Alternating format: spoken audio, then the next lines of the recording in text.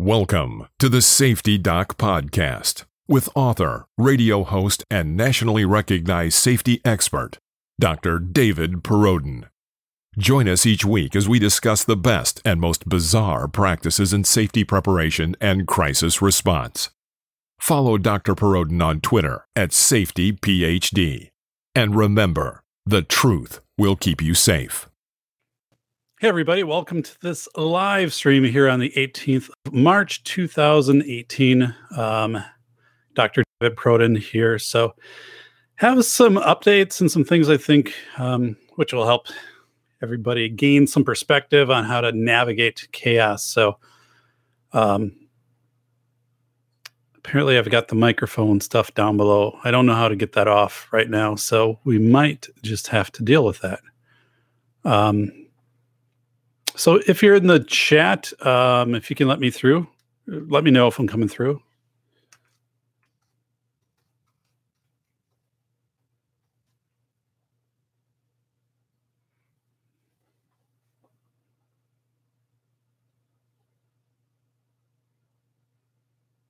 Oh, hey, Brent. Welcome. Welcome. So, yeah, I have sent... it wasn't intentional to have these microphones in front of me and these stars. So actually, let me see if I can navigate through that a little bit here.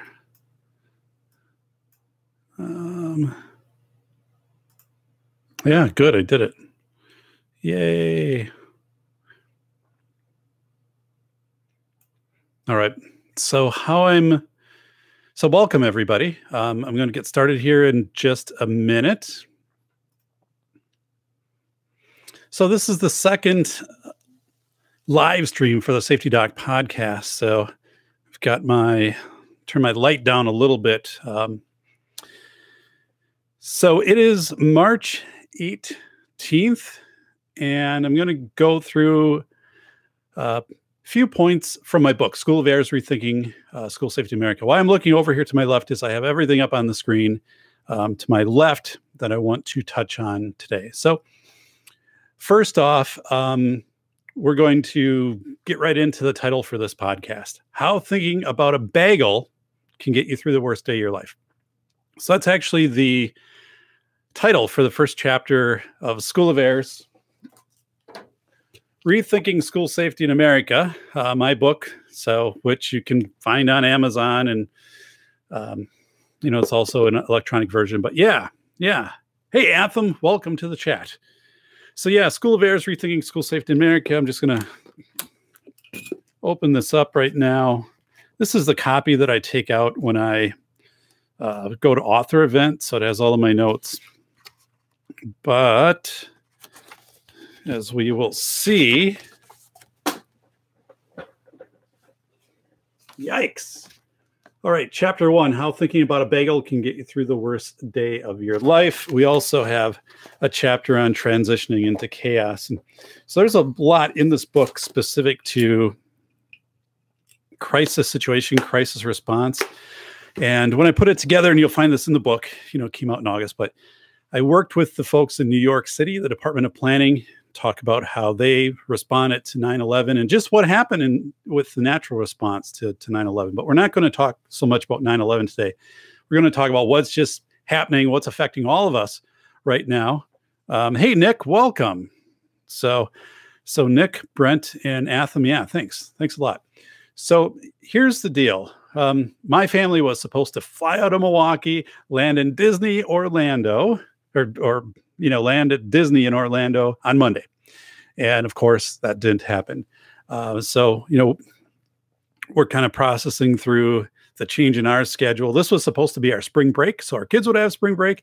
So nothing has really sunk in for them yet. And actually, we had snow overnight, so we're still in this kind of winter phase. We haven't hit spring here, so everyone is just kind of in this mentality of waiting for spring, but it's going to be a different spring, right?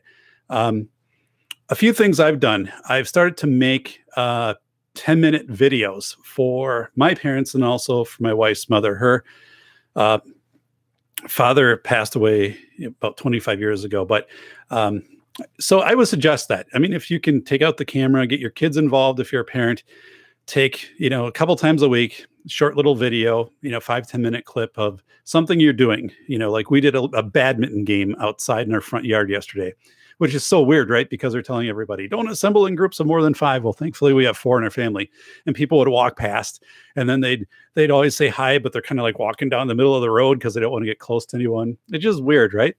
But so I set up the camcorder on a tripod and took a video of us playing badminton, cut it down to like a 10-minute clip, sent it off to my grandparents and my mother-in-law. And of course, it's appreciated because they're home right now.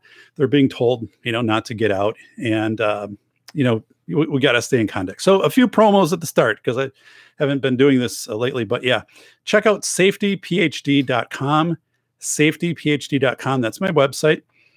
And you can also follow this channel. The people who follow this channel, it's gone up. So thank you so much for following the channel.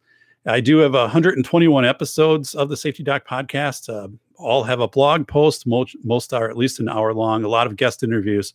So there's a lot of content on there. If you go back into my shows, there are a few I think you should watch right now. One is the force majeure episode I did a few months ago before any of this was on our radar. What is a force majeure event?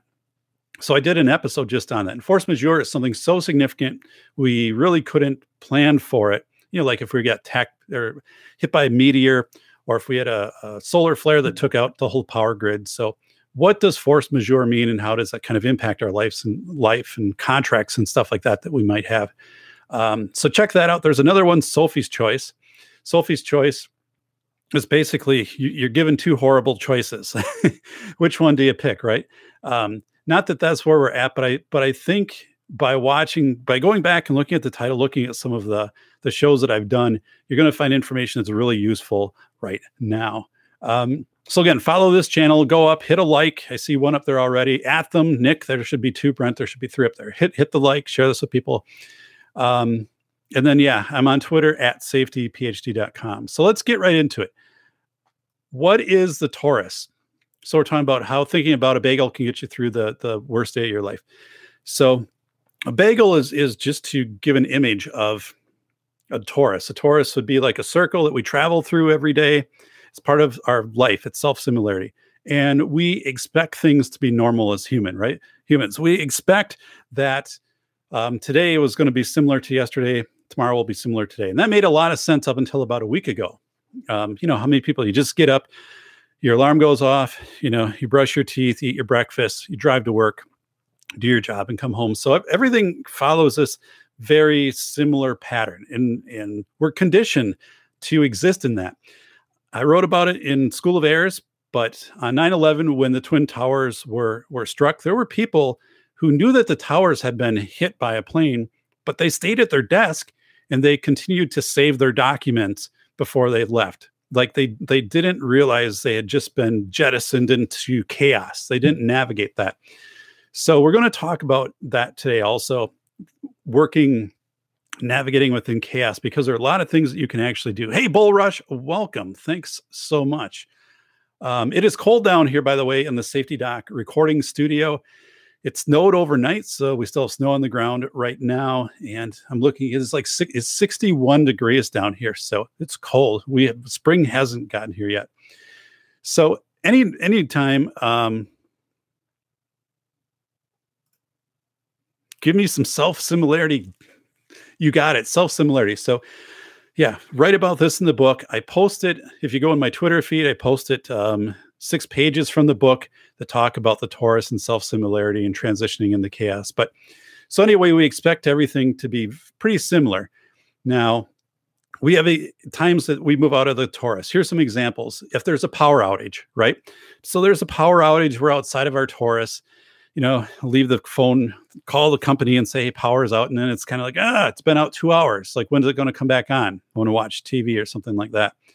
So it moves us out of our Taurus, what we're comfortable, what we're used to, because power doesn't go out every day.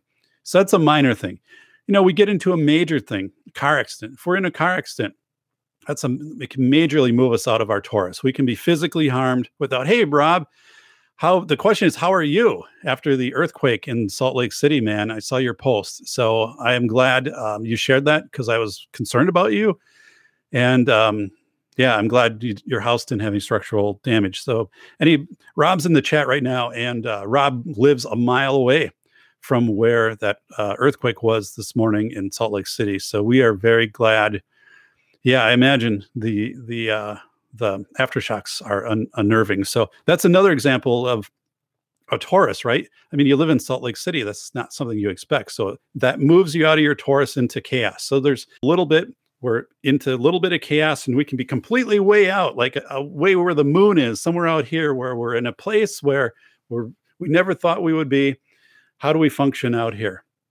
So that becomes like a force majeure event. That's like this coronavirus where things are shutting down, schools are shut down for the rest of the year, restaurants, everything, economy is staying, all this stuff is happening that puts us out into this area of chaos where we can't get any footing. But I'm going to tell you ways to navigate this. And actually, my personal level of anxiety on everything that's happening, it's self-similarity, right? It's the first moments, the first 48, 72 hours when things significantly change, that becomes really hard to adjust to and trying to predict. But now I think we're kind of in this outcome basin. We kind of know where we're at.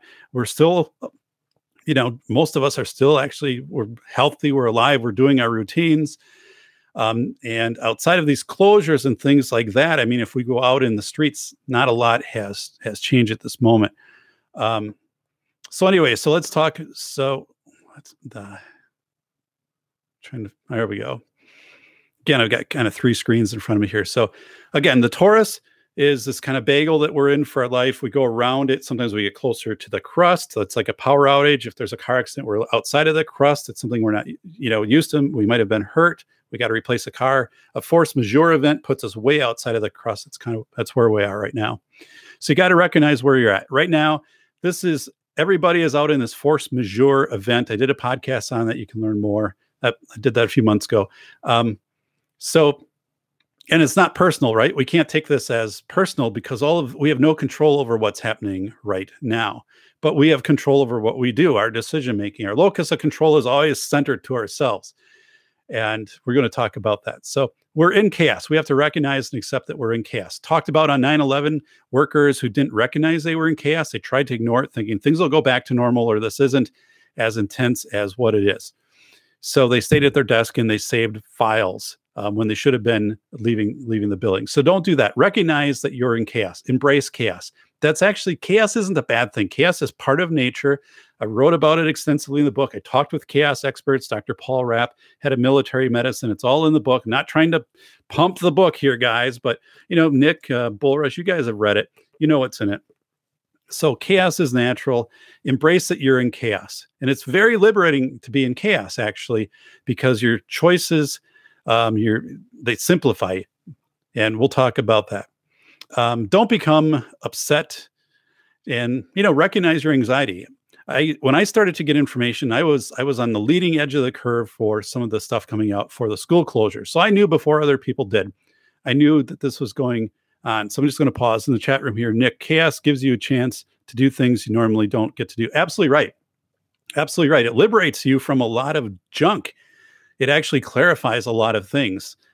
So you're right on with that, Nick. And actually, Scott Adams, who wrote the Dilbert stuff and does that, talks about how he believes this is a time of a great rapid evolution for humans versus that things are falling apart. And I tend to agree with him on that.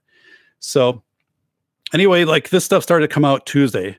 Last week for me, I started to know that schools were going to be shut down, and I before this was actually happening, but I'm telling my daughters, bring your stuff home and things like that. Start to get nervous because, we're supposed to go to Disney on Monday. I still had plane tickets and all of that stuff. And I got to plan, what happened if we get down there and get shut down? What are my contingencies to get out of there? What are my plans? So had to put that all in place, redundancies to get myself evacuated. Right. So, but of course that never happened. But don't be upset. Don't be upset. And my God, I mean, I was out yesterday, I was walking, I'm talking to my neighbors, everybody's just keeping the natural distance, but they just want to talk at this point. So that's another thing. Just talk with people and just listen, be nice, and, recognize your anxiety. And if you recognize it and just say, I'm going to have control over this, take control back over it, right? There's no need to stay in that. Bull Rush, you said you could say we're in a constant state of chaos. We've just become accustomed to a certain level. Yeah, absolutely. This is something.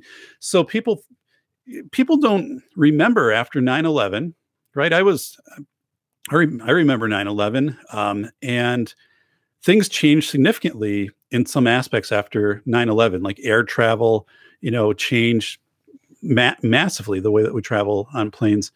But people don't remember that, right? They don't. They just think it returned to the normal of September 10th, but it didn't. Like we went off to this new trajectory, which that's kind of where we're at now. We are starting to settle into this new self-similarity, and we do that all the time. We did it with the financial crisis. We do it if there's localized, hurricanes, firestorm, things like that. So you're right. We're always in a state of chaos, and if we recognize that, we're in better shape. We're in much better shape. So you can have much more control over your personal actions. It's a locus of control. So that's the term, locus. Yeah, Nick, Y2K. I had friends during Y2K, and they were buying bags of rice, and I mean massive bags of rice. Like a 50-pound bag stacked on a 50-pound bag, and they had all of this stuff put up because they thought everything was going to crash. So I mean, we will always have these types of things. And we will come to a point where this chaos isn't going to come back to a bagel. Like we might not have things again like buffets. Like that just might be their self-serve buffets. Those might be gone. There might be things in our life that just get tweaked. Point of touch, sale. So meaning that we're probably going to evolve to a point when selling things or buying at a store, you're not going to enter anything. It's going to all be set up where it's going to take it off. It could be a credit card or whatever, but you're not going to have to actually have contact with some machine, or who knows. But let's talk about, I want you to do a Google search for logotherapy. Viktor Frankl, Viktor, Frankl, Francle. He wrote The Theory of Meaning, but if you just type in logotherapy, it'll come up. So let me tell you about Viktor Frankl. He was a doctor. I don't know if he was a surgeon, but he was a doctor who was imprisoned in the Nazi prison camps. He was in different camps during World War II. And so as a prisoner, he talked about how he found meaning in life and how he basically found his torus and self-similarity. And even though like these chaotic events were happening, he could establish similarity in routines and embrace it. And it really was a way to reframe how he looked at life. He survived, he lived, he thrived afterwards. Bull Rush, stores already using tech.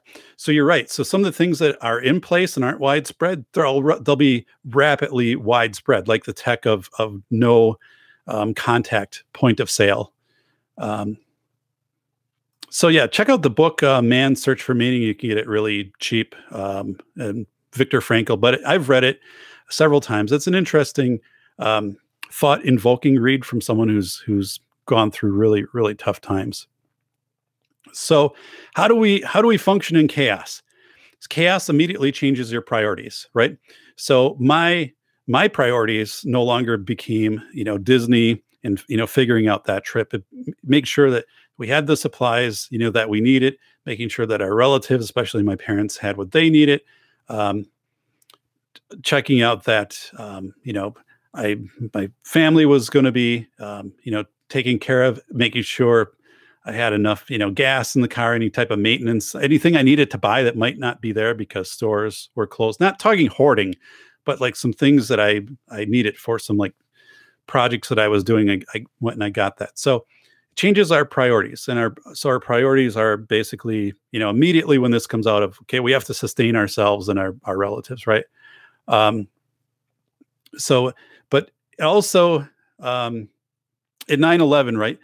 When you're driving in to work, if you work at the Twin Towers, and that morning you're supposed to like stop, at your Starbucks and drop off your dry cleaning, like immediately it changes your priorities, right? You're not doing that. So it shuffles our priorities. Chaos does it. Another thing, be aware of what's happening in your environment and seek authentic sources. I can't stress this enough. Every morning when I get up, I have a network of people across the country that I text and I say, what has changed today versus yesterday for you in your setting? And these are folks who work in the medical setting, are working in areas where they're they would be sensitive to a ramping up or some significant change in their location. And so I get an update from what's happening from their perspective. Now, that's much different than going on to CNN.com or whatever, where, I mean, now it's become just this big drama show for headlines. So I'm getting authentic stuff. And for the most part, I mean, people are saying they're not seeing overwhelmed resources, and they're being able to scale to meet capacity and all of those. So they're not hitting panic mode. And that is also information if they're out in Philadelphia, for example, and I can get an idea for what might be coming my way if there's a interruption in supply chain or something else that's happening with hospitals. But right now, everything seems pretty stable from many people around the country that I'm touching base with on a kind of a daily routine. And really and then I'm giving an update kind of from where I'm at. So I think that's very helpful. There's, oh my God, so many people, right? You get sucked into the media. Now, the news has really gotten good at it, the 6 o'clock your local news, because we're gonna just ramp this up, and they need to inform you, but now it's just become overwhelming. And of course, again, the best. I went out, I checked, I walked around, kind of close to like where our medical facilities are. We have a National Guard, major National Guard center close to us. I can walk to it. Not a lot happening there, folks. I mean, it's at this, kind of had some activity, and now I checked it out today. It's less than it was yesterday as far as like, vehicles around and things like that. And doesn't seem that different. Looking at parking lots, at, grocery stores, other things, Walmart's, they're not as busy. I mean, I can park halfway up. It's not like when this initially came out. So I think, remember that authentic assessment is a big part of being a researcher too. Like, I'm a researcher. So when I write about this, when I wrote it in School of Airs, again, not a promo for the book, but I interviewed people like Katie Pashon of Cajun Navy Relief. So Katie would go in and be on the ground when there were hurricanes happening, and she would be dispatching, people to help rescue for hurricanes, Katrina and Harvey and stuff like that. And Katie would tell me authentically what was going on, or authentically what was going on with the Bahamas when they got slammed. So, I had some podcasts to that event. So that's the thing. Find your sources, call people in this area and just say, if you walked out your house today, what are you seeing? Like we saw videos from China where people are like, boom, they're down on a sidewalk and they're wearing a mask and things like that. But I mean, again, all of this stuff is, who puts that together? I mean, what are you seeing when you walk? When I talk to people, I asked my neighbors, how are you doing? Some of them had relatives in other parts. How are they doing? Seem to be doing fine. It's a shelter in place. My brother-in-law lives in California under a mandatory 3-week shelter in place with his family. So he lives outside of San Francisco. So he said, he forwarded the stuff to me, and they can leave their house to get, medicine, groceries, and for light exercise, as long as they stay an appropriate social distance away from other people. So, said actually not a lot has changed. You can go out in your yard, and these big things aren't happening, baseball games and stuff like that. But, it's not this have to stay inside, fogging machines coming down the roads like we saw in China, and sirens going off at 8 o'clock at night for a curfew. That stuff's not happening. No one is telling me that. Nobody at all. So again, use that authentic assessment. I can't tell you that enough. So let me pause here and just check the chat to see where we're at. So, okay. Nick, what happens when the torus is shattered or your self-similarity, what you're used to? One, normality eventually returns. Yeah, and it will here, and it'll be different. We won't remember exactly, though.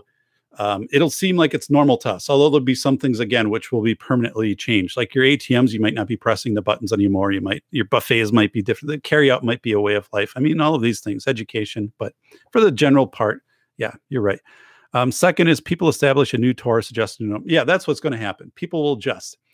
And it's already happening right now. People are adjusting. People are very good at it. Once you embrace chaos, that you adjust to self-similarity within chaos. And even people during World War II and, they recognize, they embrace chaos, and then they start functioning within chaos. Now, I also did a podcast. It was about soldiers and studies that had been done. The psychiatrist's name was Appel, but you can find it. And I think it's like, asking this one question, I don't know, whatever, but you'll find it. It's a picture of a soldier over a grave or whatever is the image I had for it. I don't do stuff like that anymore. But anyway, so looking at that one, I mean, if you're on the front line, if things are changing rapidly, like soldiers in the studies could do that for about 100 days on the front line, and then they would basically collapse. They'd either be like killed or like just mentally burn out. If we had every day like the last few days for another 95 days, all of us would be in really rough shape. But I don't think that's happening. I think we're settling things down. I mean, we kind of know where the closures are at, and we're coming into the self-similarity. So, but I'm going to move on. I just want, again, to stress and tell this to people, right? Tell this to your friends, tell this to your parents, and just say, pick up the phone and call Aunt Edna or, whatever. I mean, don't necessarily get into this big email with thing. You don't need someone to give like a huge report of what's happening, but just say, what's different today in your area that, from yesterday, if you're drive around and stuff like that. I don't know. I found like as bull rush, as you said, things have rebounded pretty fast outside of the rushes to get kind of supplies and stuff. So what is simulated annealing? So simulated annealing, I talk about in my book. It's an actual term.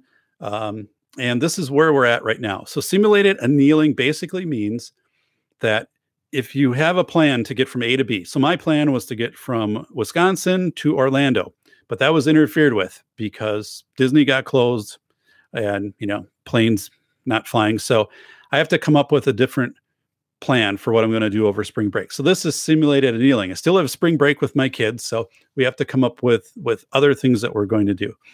So simulated annealing, though, so let's just say that we were going to go to Orlando. And let's just say it was as simple as a flight being canceled. Oh, this flight, is canceled. So now you can't take this flight. Well, now we have to look, what other flight can we take? Can we take a flight that would go to this place and then that would connect somewhere else and then it would get us to Orlando? Maybe that would work. Maybe we can get so far and then we have to take a bus. Maybe that would work. We can get so far we have to take a car.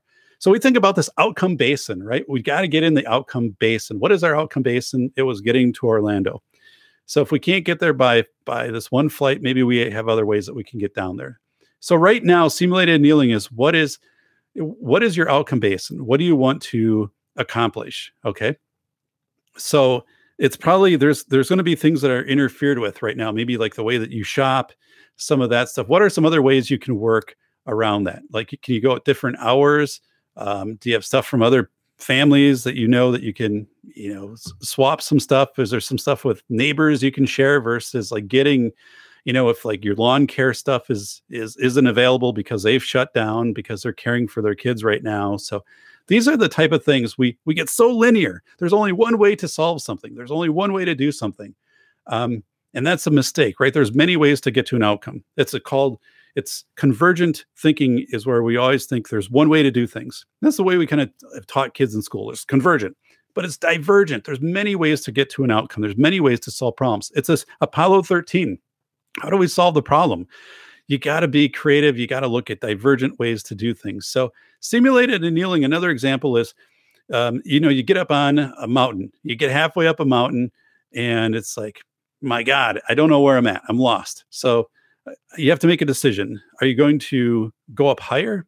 And you're thinking, okay, you got to weigh this. I'm going to go up higher where I can maybe see if there's something around me down below, like a village I can get to, or am I going to stay here? Am I going to go down?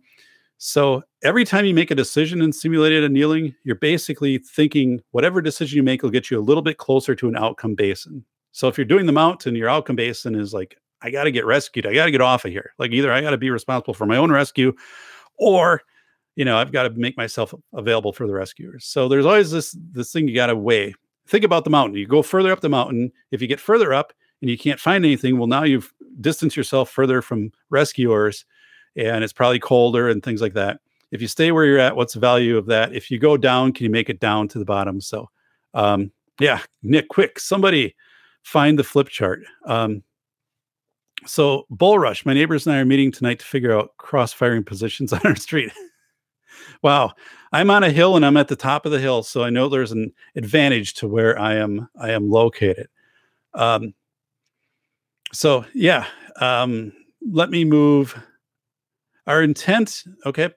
We always got to be thinking of the outcome basin, but there's different ways to get to our outcome basin. It's going to be different for a lot of us, Scott Adams. So okay. So we've talked about that. Now I want to switch and talk about education. Okay. And if you're just think about K through 16 education. I think there's 5 ways, and there's probably many more, but there's 5 ways education will be better when this Corona event is done. Okay. The first is, right now we have, think about it. If you're a doctor, teacher, hairstylist, whatever, in one state, for some reason, you can't do that in another state. Like, that doesn't make any sense, does it? How the hell is that even a thing where your license doesn't allow you to practice across state lines unless you take some additional college classes to suddenly make you qualified to do this job, just over an imaginary line. So I think all of that stuff will be gone. I just completely see that is going to be gone. That was a good way to make money, right, for the states, because state licensing. God, here in Wisconsin, you're a teacher. You had to pay every 5 years to re-up your license, and you had to take 6 credits from a university or do this complicated professional development plan, which was just bullshit because people would just, put something together and have somebody sign off on it. It wasn't learning at all. And taking these 6 credits and stuff, what they do is they take conferences and they say, oh, the conference, and we're going to give you 1 credit if you pay us $190. And a lot of times, their employer or district would reimburse that, but that stuff was all garbage. So if we think even all these systems, medical education, retail, transportation, all this stuff, it starts out really good. And then it gets more legislation added to it, more other things. So yeah, schools, okay. Now, but then you got to add all of this testing that you have to do of kids, and you have to do this, and then you have to do this, and you have to do this. That's all bullshit, right? That doesn't make schools better. And they just get bogged down in this. So it's this thing where they shed all of this ancillary crud right now. I don't think this stuff will come back. I don't think we'll see state testing coming back. And remember, this is like 10 years ago, this whole big thing of race to the top funding. I think it was through the Obama administration. Race to the top. What garbage. What complete garbage. So these districts these states put together these immaculate plans that they hired staff for. And yeah, continue as a joke. It's a complete joke, especially we got the internet available and technology. Unbelievable. I mean, I remember my 2007 Buick Bull Rush.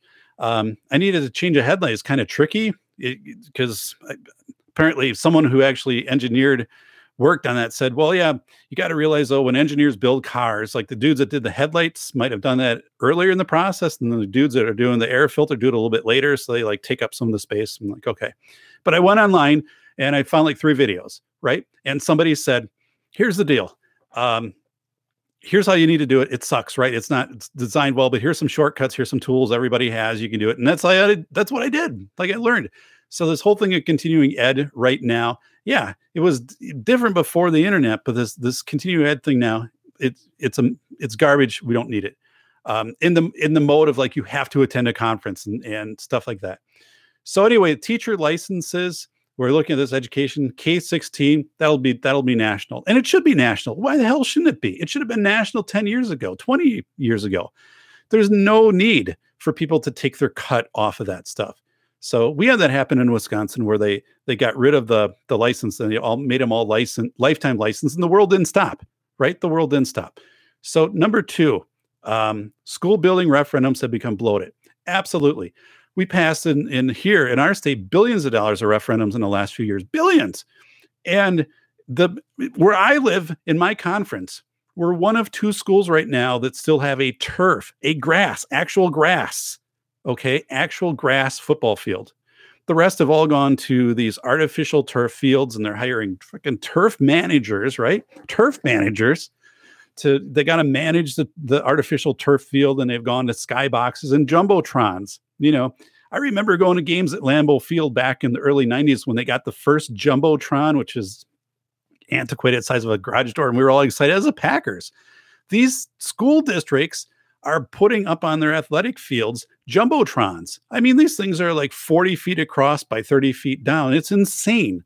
But do we need this? Do we need to be putting this on the taxpayers to do this? And neighboring districts around me have they've passed this stuff, like $500 million referendums, and they're in the process right now of getting ready to open these massive structures, these massive fields.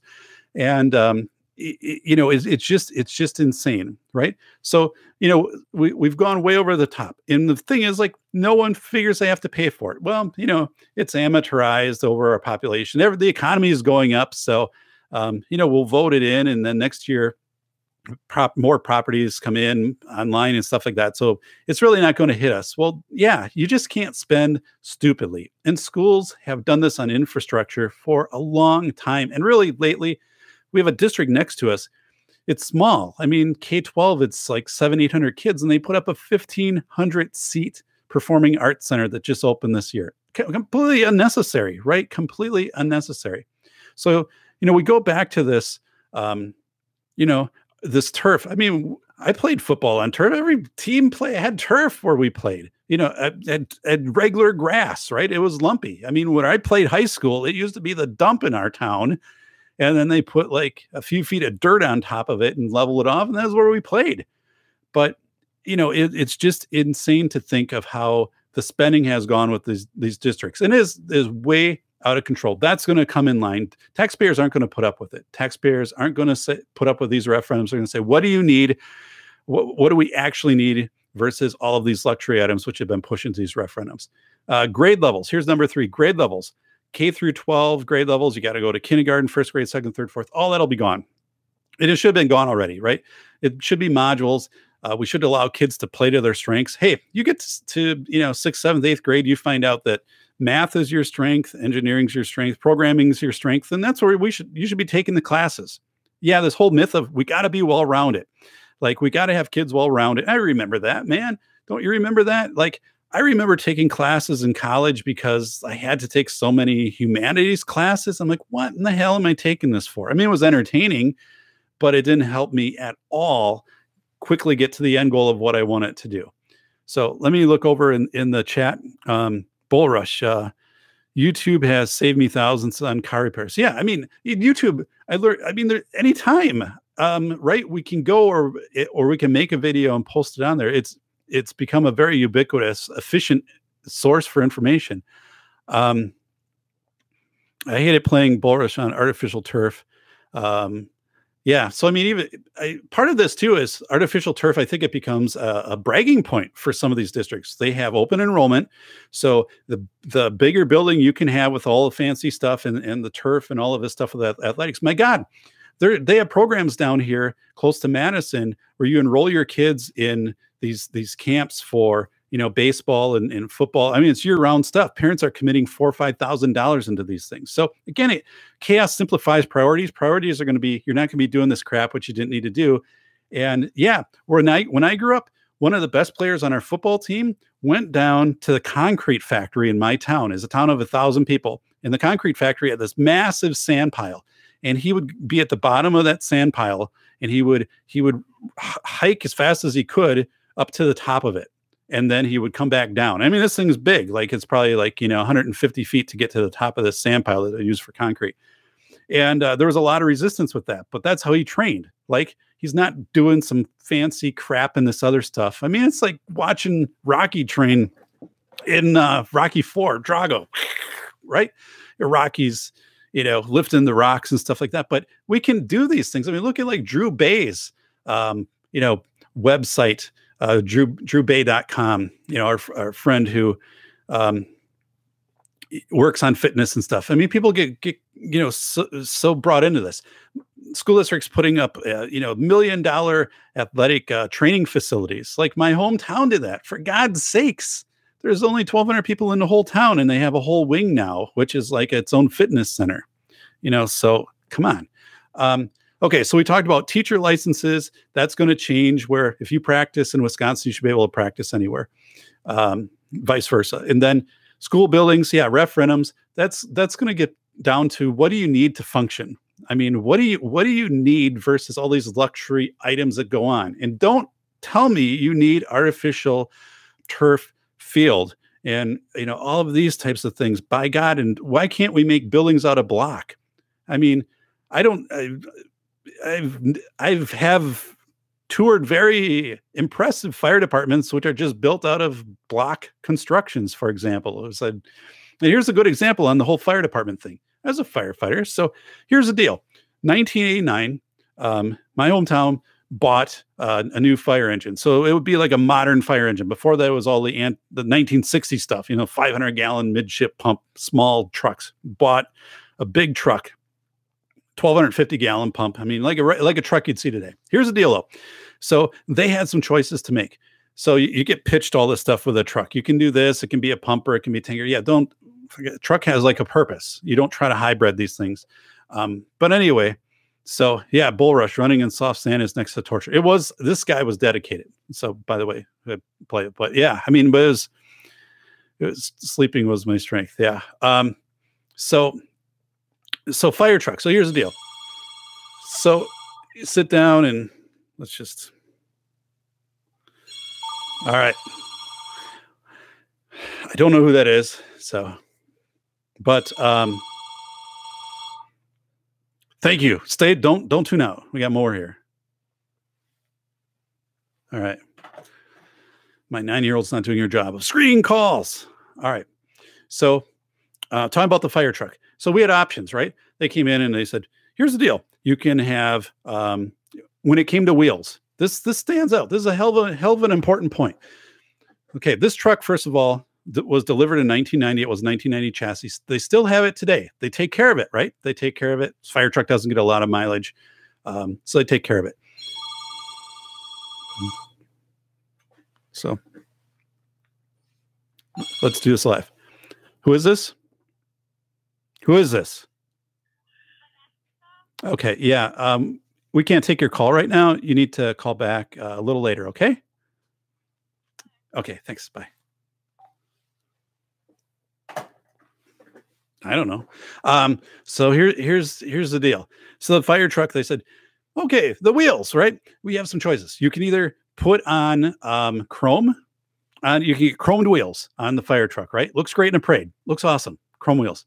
You can get chrome caps to go over the wheels, and you can get steel. Steel's the cheapest, right? We can paint them up red. Steel's the cheapest. You can chrome. Chrome is more expensive. And here's the deal. They say, well, you're going to have it 30 years. Chrome looks really nice during a parade. Yeah, it looks nice during a parade, but it's also more money. Like, oh, it's amortized. Yeah, but it's money you don't have in an account that is, invested or gaining interest. Yes, I know what's going on with the stock market and all of that, but still, you have money set aside for the next truck, for the replacement truck. And by putting all this fancy shit on the truck that doesn't do anything to fight fires, right? Okay, it doesn't do anything to improve the function of that truck. All you've done is just make a parade machine. And I remember that. And what we did as a community, right? What our community is, they bought the steel rims. They bought the steel rims for the truck. Looks fine, right? Truck is fine. Functions completely fine. Save the money. That is in a fund for when they need to replace that truck eventually. But we will see that in schools. There's a lot of this chrome rim stuff that's been going on. That's absolutely been insane. I've been scratching my head on it. That chrome rim stuff will be gone. Chrome requires a lot of maintenance. Yeah, especially in Wisconsin where it's salty. Okay, so we talked about school buildings, getting those under control, like the actual physical buildings that are being approved in referendums. Grade levels are outdated. Get rid of that stuff. 4, virtual education will expand, and it should, right? We should be able to do YouTube or, small virtual groups for classrooms and kind of splinter down classes. Okay, we're going to do this for coding. You can go online and take some courses, or you can get live chat with someone that can, as a coach, they can get you through some of this stuff. Or it's not that impossible, right? I've been doing online ed as an instructor for 15 years on a whole bunch of different platforms, and they've only gotten better. And so this doesn't make any sense. Virtual education will expand, and it should expand. It absolutely should. So we're going to see that this whole thing of needing brick and mortar space. I think brick and mortar. I think Rick and Morty. But brick and mortar, it's ridiculous. I mean, if anything, are the schools of the future, the building's bigger and bigger? No, it's not. It's not that way. So this will permanently shift that, because I think schools for districts and communities will be seen as liabilities, right?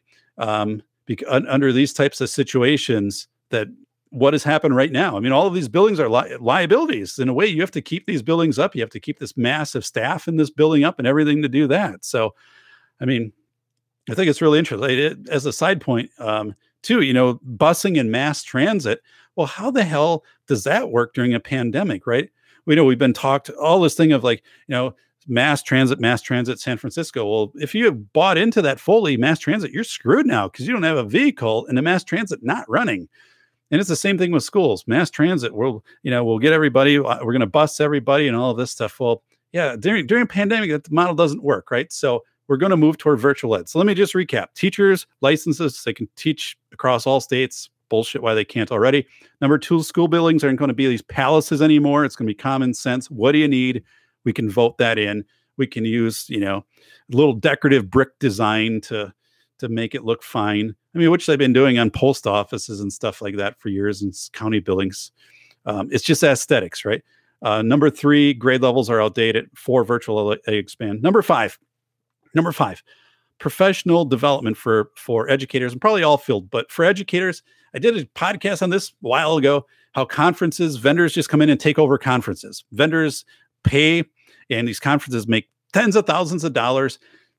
And basically, it's a big damn social event you come to. And you come in and nobody really learns anything, right? No one, and you don't apply things. And yeah, people say, no, it's really valuable networking. Bullshit. You can do all of that online. And yeah, if you want to do networking, maybe you have one networking event, but these conferences, I mean, these things were happening every week. These are all over the place. I knew school business managers, who are telling me staff are coming to them saying, hey, here's a new conference for whatever, and here's a new conference for this, and here's a new conference. Well, you can't be out of the building 12 days a year at conferences. Okay. And, we also have to pay for substitute teachers and this stuff. What if we did a virtual conference? What if you're here with some other people and you do it for the morning and the afternoon? You sit down with our actual curriculum and figure out, how are we going to apply this and improve the curriculum? How are we going to tweak it? I worked with an administrator years ago. She was like 75. She was like the oldest one in Wisconsin. That was her approach. She's like, I'll give you a half day. You pull out the curriculum. She actually had the curriculum still on legal sheets of paper. Okay. For like every grade level. It was pretty incredible. Like the front would be like what we're teaching. The back would be like the resources, which might sound antiquated. But the only thing is the technology really didn't exist to put that online yet, but she was ahead of her time consolidating that stuff down. And she'd give it to people and say, here, how are you going to improve the curriculum? How are you going to make it better for kids from what you've gained in the morning? So all of this stuff completely makes sense.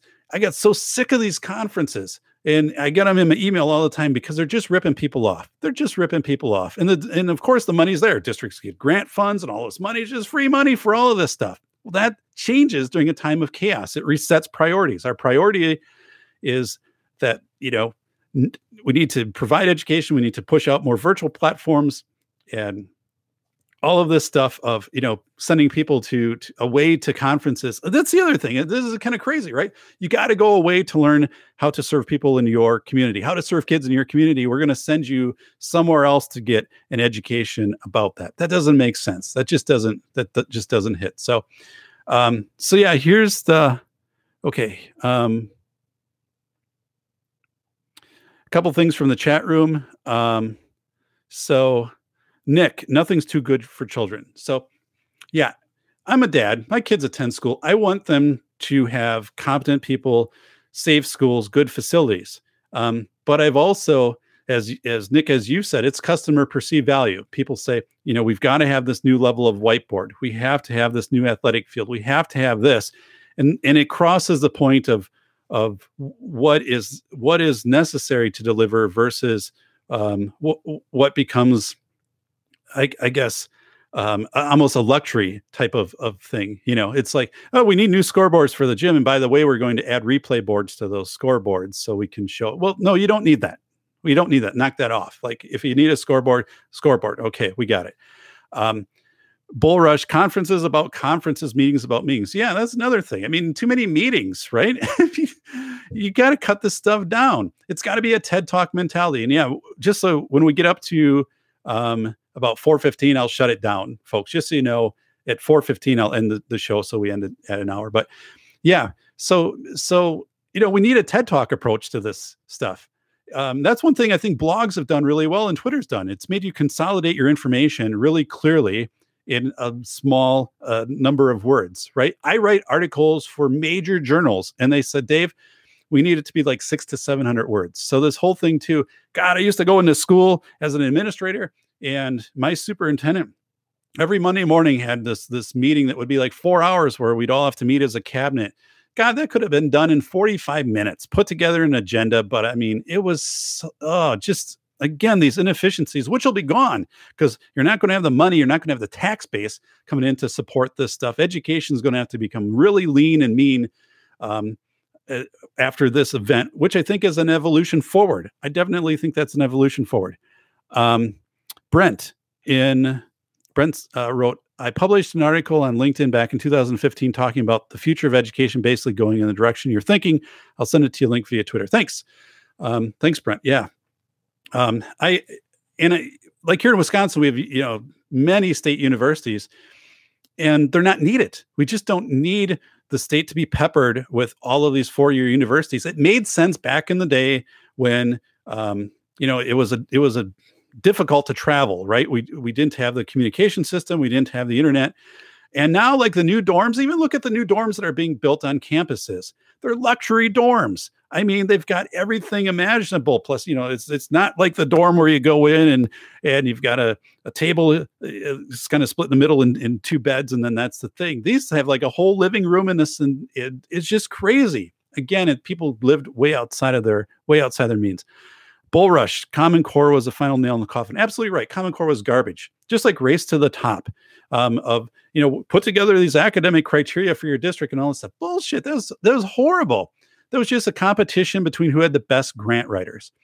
And also favoritism, right? What it really means is you should have said race to be innovative. How are you going to deliver education in different ways? All right. How are you going to be divergent? How are you going to embrace simulated annealing different means? Virtual education. How are you going to go to modules? How are you going to get kids graduated faster? Yeah, hell, that would be something to see and actually like become a demo site and have, be able to show that. So, but not this whole thing that just become a big testing thing where, the testing companies became super rich off of it. Atham, I wish I didn't have to pay $600 a month to take classes like anthropology, English, and history. I don't need to be well-rounded. I need to specialize chemical engineering major here. Yeah, Atham has it exactly right on. Atham has it right. I mean, God's sakes, when I had anthropology class in college, this actually happened. Our anthropology teacher, which I'm not an anthropology major, right? But I had to take it. And it was cool. It was kind of interesting, but not interesting to the point of something I would pay for. Like, okay.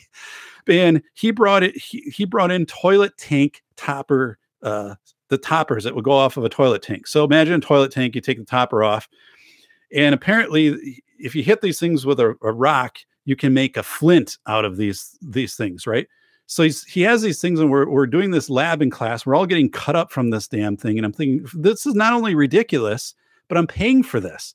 Like, what the hell? I'm learning flint napping, which nobody I know flint naps, for Christ's sakes.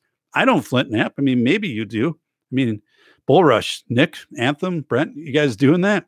But this was, Jesus, it was just insane, right? And really, I mean, by kids, they get to, 12, 13, 14 years old. You pretty much know where their strengths lie. Play to your strengths, right? Play to your strengths and start getting into those areas and bolster those up and get them out.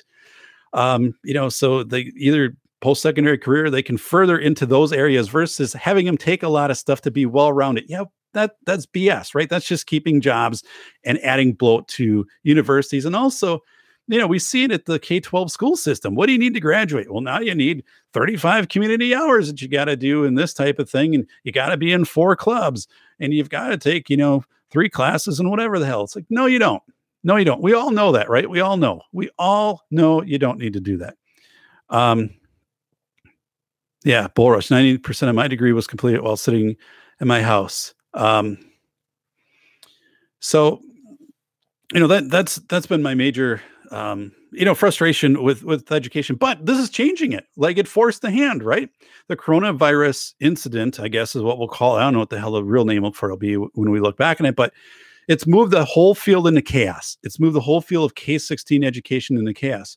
And again, I've developed online classes. I've taught people. I teach for university right now. I've done 17 years. It's very effective, very effective. I would say to some level, my online classes, I do videos, video lectures that go with them, time with students. It's working. Atham wrote, teachers are sucking us dry. That's what it is. So yeah, not to be anti-teacher and things like that.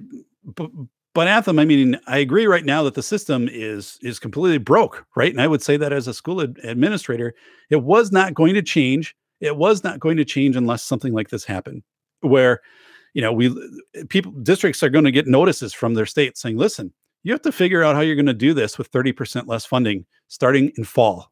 Or maybe they're going to get a notice saying, listen, you're not going to open in fall. We're going to keep everything closed. So then, how are you going to move forward? And they will.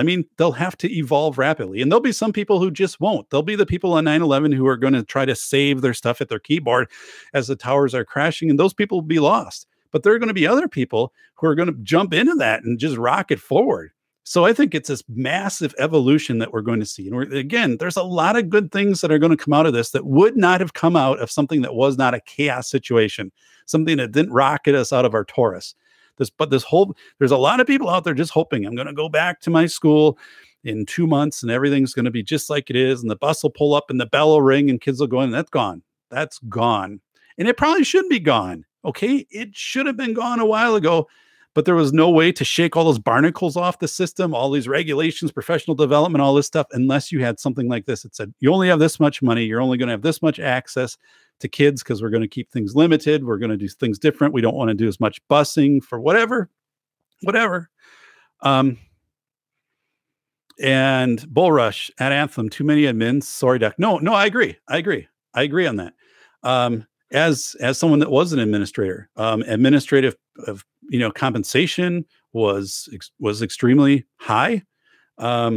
Also, we could have shared administrators across neighboring districts. We could have done that. I wrote a shared services article about that a few years ago. But absolutely, we could have consolidated. There are 421 districts in Wisconsin. That is a lot of districts. And one is on an island, for God's sakes, a Washington Island. You could look it up. You got to go like 30 minutes by ferry over choppy waters to get to it. So you don't need a superintendent for every district. You don't need those principals. And here's the other thing. Someone ran this by me once. It's a hell of a great idea. They said, Dave, what if they're an architect, structural engineer, whatever the hell it was. And they said, what if you had every state for schools, they did some approach saying, listen, like for a school building, here's 10 choices you can pick for a school building. If you have a referendum, if you do this, we're going to give you more state aid, but here's your 10 choices. And they're like, no, we got to customize it to our community and to our site and all that. But bullshit, like a McDonald's, most McDonald's look the same. It's the same building, a McDonald's, a Burger King, and all of this. Those are similar buildings, a Ponderosa, whatever, hotels. They have universal kind of designs that they use, and then they just put them in the areas. Same thing with curriculums that we can have these standardized things, standardized professional development, stuff like that. That can all be standardized, and it should be to simplify, lower out the costs, push all of that out there. But for administrators and at the university level, it's crazy too. I'm the assistant to the assistant of whatever. I'm like, what the hell is this? I have no idea what you do. Why are you here? So, this will be a shakeout where we're going to get back down to the core of what we really need to function. And we absolutely do not need this level of administration especially when we have smaller districts kind of in a geographic area that can be consolidated. It will be consolidated. So yeah, Anthem, you're right on. I take no offense to that at all. Even if that had affected me, if I was in administration, I would look at it and just say, this is what has to happen. It's the reality of the way life is, and it should happen. But who admins the amends? Yeah. Yeah. There's so, I mean, if you go in right now, I mean, I've been talking to people, and schools have all these positions they didn't have, right? Well, now we have our director of community relations. Well, what's that? It's a person that does the newsletter and keeps the website up. My God, when I was teaching back in 1999, okay, the high school tech teacher, or the tech lady for the district, she was great. She was awesome. She had like 3 high school kids that she put in this mentor program, and they would go around and they would set up computers for staff and teach them how to do certain things. Again, this is like 20 years ago, but she had that whole program put together. And so instead of having 2 tech people, she's put together a program where kids are getting essential stuff. And imagine 20 years ago, if you got a heads up and some knowledge and training in tech, and these kids were able, and they were doing it, right? We don't do that anymore. Instead of doing a program like that in a school district, they hire more tech people that are paying $120,000 a year. Oh, you're a network technician. You're this technician. You're this technician. We have kids who are completely capable and should be doing these things as kind of a intern credit type thing already in their schools. And that's happened, and now it's gone. There are many, I mean, think of even, setting up the electronics, problem solving some of this. My God, and they're probably better at it, right? They're probably better. Let me check over in the chat. Thanks, guys, for keeping the chat going. All right. We're thinking about going to homeschooling with my daughter, Bull-Rush. And okay, they'll probably just pick whichever one gives them the most state funding. I don't know. Maybe that's going to create some competition between states for teachers and talents. I don't know. My Bull-Rush, my elementary school had 1 principal. By the time I got to high school, we had 8, 1 principal and 1 VP. So yeah, my dad for 36 years was a K-8 principal. Okay. K-8 principal, or, really pre-K principal. So, and then there was a high school principal and a superintendent. And now in the district that has fewer students than when he was there, there are many more administrative positions and specialized administrative positions and assistants to assistants. And like he said, it's ridiculous. Like, he did all of this. And that was before you could enter a lot of things in computer and spreadsheets and databases and all the electronics and stuff you had to build. You had to do things by hand, these things. And it's insane that now the answers just become bloating out this whole not only administrative, but I mean, there's just so many levels. If you go in, you could easily thin those down. I've seen marketing agencies pay people $60,000 a year to do nothing except talk to clients, relay what the marketers want them to know. Yeah, absolutely. What is this woodshed you speak of? So, Nick, just a funny story. So, my uncle, when he was attending high school, he'd skip out of school. It was a 3-story building. It was built in 1908. This high school. He was skipping out. It was like back in the 50s. And the high school principal had enough of it. So he put him up on the roof, tied a rope around this guy's waist, and had the guy go to the edge of the roof to chop off icicles, because they would fall on the sidewalk below where the kids and stuff would walk. That was like just a punishment, because this guy was like skipping class and stuff like that. I mean, just the woodshed, right? It's just crazy. Couldn't do that obviously today, but so Bull-Rush, we need to ease child labor laws. You're right. And the other part is we have child labor laws, which we have child labor laws. It's one thing to be working in the coal mine in Pennsylvania. It's a different thing to be working with your family on putting some digital sales online and on Instagram for your family. Like, there's a company, or there's a business, Curiosity Inc. Curiosity Incorporated. It's a fascinating website. Check it out on YouTube. It's a family company. They deal in antiques and other things. It's a husband and wife. They're like my age, and they got 3 kids in Edmonton. And their kids help them out. They take pictures of things in the store. They put them up on Instagram, up on their site, for Amazon, eBay, their sales site, their other stuff. But that, you're right. that's a great point, Bull Rush. We have to evolve child labor laws, and we also allowing kids to do, internships and things like that at a younger age. But again, a lot of these laws go back to when we have the physical labor type stuff. We don't want kids to be in, the coal mines and stuff like that. I get it, but right, an event like this liberates us. It gets us out of that and clears up our thinking. Where we can say whatever. When I was 13, I was working at the county. There was, I couldn't give the name of it, but I was working at a factory, a cement factory, concrete factory, 2 blocks from my house. And they paid me with a personal check, for God's sakes, because they wanted to keep it off the books. And I was stuffing brick that the bricks you would use to build foundations that are hollow in the inside. I don't know what the hell they're called, and then my job was to stuff styrofoam inside of these things.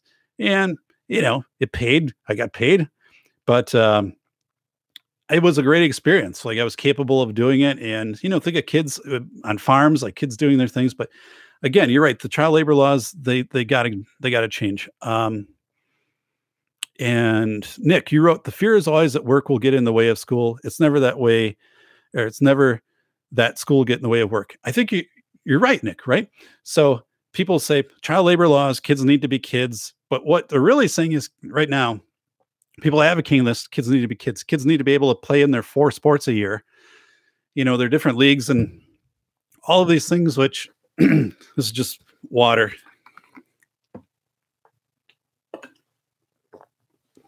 This is a Gatorade bottle I've had for like 5 years.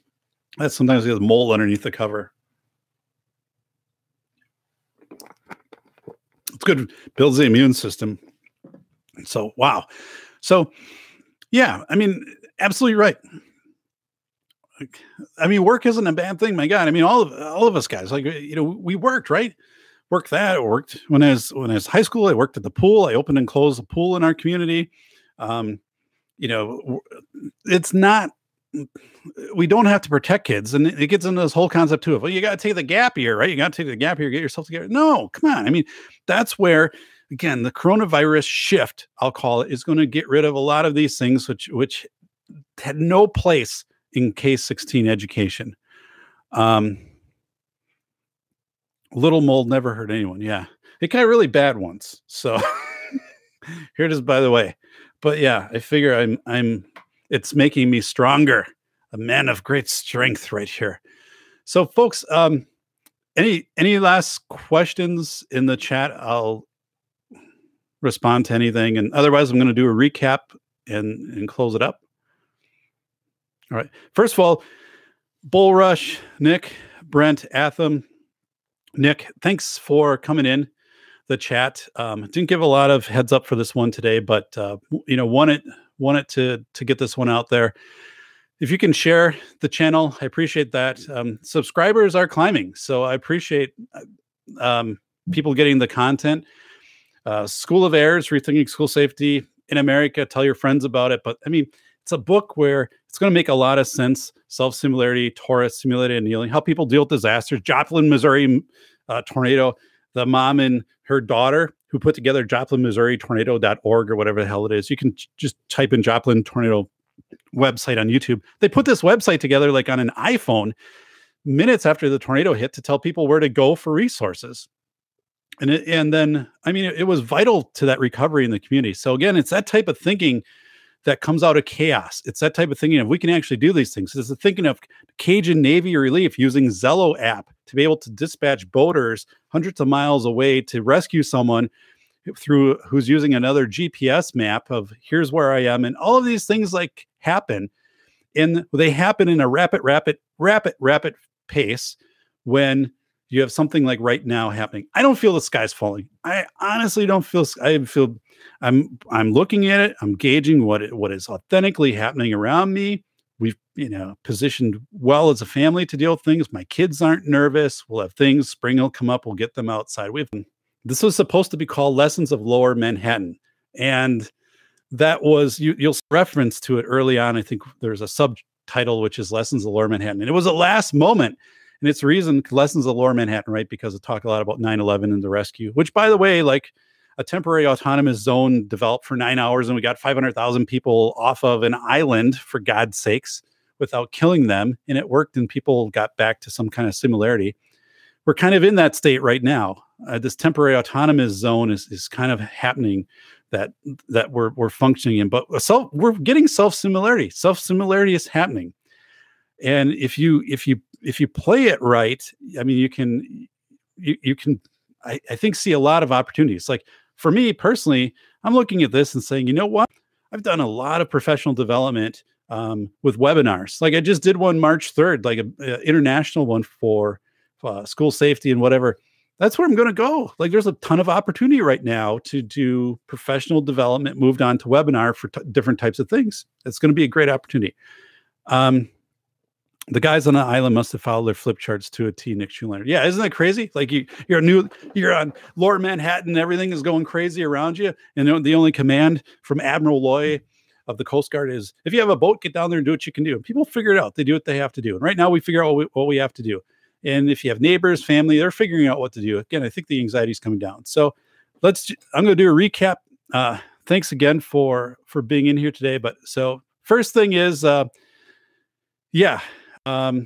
is the torus? So think of a bagel. Just explain it to people. Don't give them a bagel, for God's sakes. They'll contaminate it because virus lives on the bagel apparently. But no, it's a bagel, right? It's a bagel. So all of our lives, they're pretty routine. And people will fight to keep that routine. Even when they're out in chaos, they'll fight to keep that routine, so that's where people make a mistake, is they don't realize quickly that they're into chaos. And that's of anything, right? I mean, if your car is about to crash or something like else, you got to be perceptive of your situational awareness, what's happening around you. You get in and you say, I'm in chaos, and you accept it, right? Once you accept chaos, you can start dealing with it, negotiating within it, find your options. There's usually a lot of options. When I train people on safety, what I do is I'm like, just evaluate your options all the time. What are the options you have? Let's pause right now. Hey, what are your options you had? You just made a decision. What are all the options you have? Oh, here's 3 options I have that I didn't think about when I made a decision. It's all about options. We have a hell of a lot of options. Make sure you know your options. Keep evaluating your options. Choose from the best option. But people get linear. I have to go from A to B. No, you have a lot of options. Now you're going to have a lot more options than you ever probably had before. So this is not a bad thing at all. Self-similarity. Yeah, don't fight it. Like right now you're rocketed out here. All the stuff in his 401k is tanking. Like we're down huge, like 25, 35%. What should I do?